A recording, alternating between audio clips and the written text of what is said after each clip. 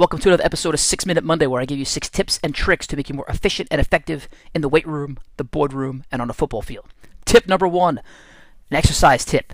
If you are performing the barbell back squat, I want you guys to do this one with me right now. Simulate like you have a barbell on your back. Now I want you to look over at your right wrist.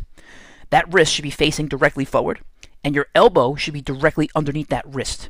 What you'll see a lot of times in the gym, especially for guys that are falling forward on their squat, they're falling forward, they're almost falling through the front of the rack. Their wrist is actually facing towards the ground, and their elbow is flaring up behind their body. So when you put your arm in that bad position, it's actually putting your body in a naturally forward-leaning position, and you're never able to squat vertically out of the hole on that back squat. So if you have your elbow directly underneath your wrist and your wrist facing directly forward, you're in a great position to come out of the hole, straight up out of that hole, so you're not falling forward. Now, I'm over-exaggerating the concept of this conversation, but again, if you have that elbow underneath your wrist, you get this nice platform in your upper middle back, and you're able to drive out of the hole the right way so you don't fall forward and kill yourself during a back squat. Okay, tip number 2, something that I'm experimenting with.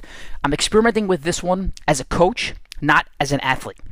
You could do it either way. But again, I'm going to relate back to this book I'm reading, The Inner Game of Tennis. So this will also be tip number 3 included in this tip number 2. So in The Inner Game of Tennis, again, who cares if you play tennis or not? What the book is talking about is how do you get better at anything by getting outside of your own head, by not overthinking things to the point that you're frozen and you can't execute. And in The Inner Game of Tennis, what the guy was saying was how he started helping his people play better at tennis as a coach, is that he would tell them to just focus on very small things. Not 100 things. Not where's my foot, where's my racket, how do I twist my hips. It's focus on the seams of the ball. He started with that. Just focus on the seams of the ball. Then he said, start focusing on the sound of the ball when you hit it right. What does it sound like? And what he was saying is that by focusing on that stuff, the body would automatically correct itself to make that same repeatable sound of the good way it sounded when the ball was hit. I think about this when I played baseball. When I hit a ball well, it just felt right. He's saying stop overthinking all of the biomechanics to get that good sound. Just try and get that sound. Your body will take over the rest. So back to what I was experimenting with as a coach. I love special teams. I work with kickers a lot. I know that I've overcoached kickers a lot. You know, like on a field goal, keep your legs straight, keep your shoulders directly over the ball. So I was working with a kicker last week on special teams, and instead of going through that, I experimented with he kicked a lousy kick, then he kicked a great kick. And when he kicked the great kick, I said, all right, what'd you feel? He said, I just felt like I was looking at the ball more. I said, okay, that's all I want you to focus on right now. Is just look at that football. Look at that stripe on the top of that football, and that's all I want you to look at. And boom, repeatable. Boom, boom, boom. So I'm going to continue to experiment with that. It's kind of hurts your ego a little bit because I feel like I have so much to teach, but maybe all that teaching just might not be worth it. I don't know. We'll see. I'll let you know. Okay, tip number 4, the quote that I am thinking about. Heard this on a podcast from Tim Ferriss. The guy said, try to earn the respect of the people you respect. I'll say that again. Try to earn the respect of the people you respect. And what he said was there's a lot of people in this world. There's billions of people in this world. And most of them you have no respect for. So why are you trying to cater to those people? What you should be doing is trying to cater your actions, cater your results to the people that you do respect. There's going to be a lot of people in this world that don't respect what you do. So why are you even thinking about them?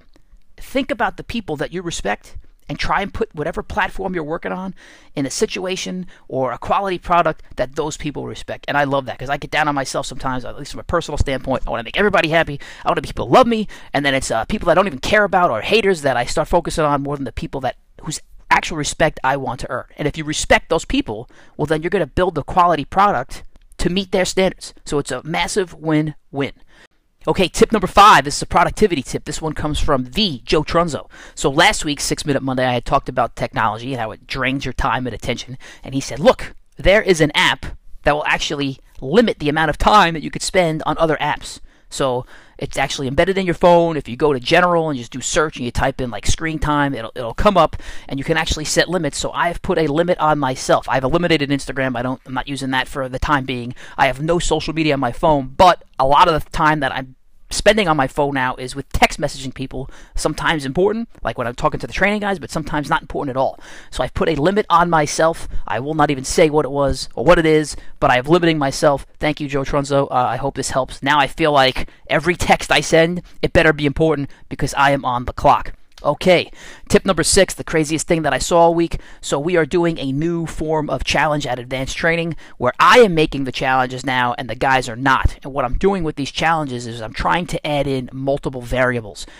Sometimes it's speed, sometimes it's strength, sometimes it's power, and sometimes it is operating under pressure. So this week's challenge had a little bit of a weird thing to it. So not only were they pushing the prowler, but they weren't pushing it straight. They were pushing it in a slalom, and they had to go through cones. And every time they hit a cone, they were penalized a second. But then when they were done with the prowler, rather than just hopping on sliders to do sliders, no, that wasn't the case.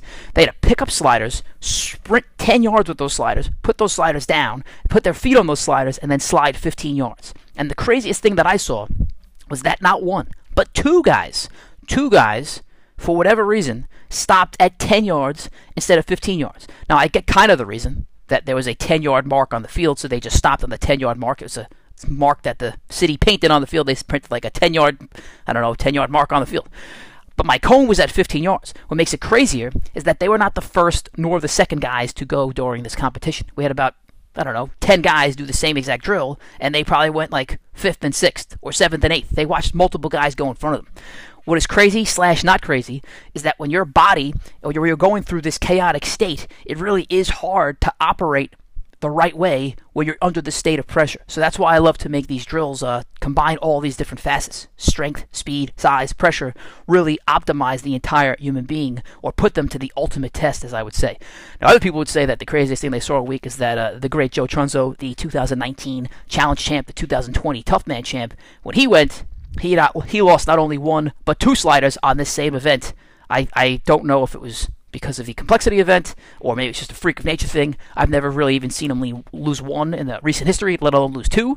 But again, I love these challenges. I love the fact that we're pushing these guys to a whole new level. And thank you, Morano and Mock, for entertaining the hell out of me by stopping 5 yards short. All right, enjoy the rest of your week. Bye. This episode is brought to you by the Nutrition Treatment Center. Are you feeling tired, fat, bloated, weak? Yet at the same time, you're training like you've never trained before? You're eating cleaner than you've ever eaten before?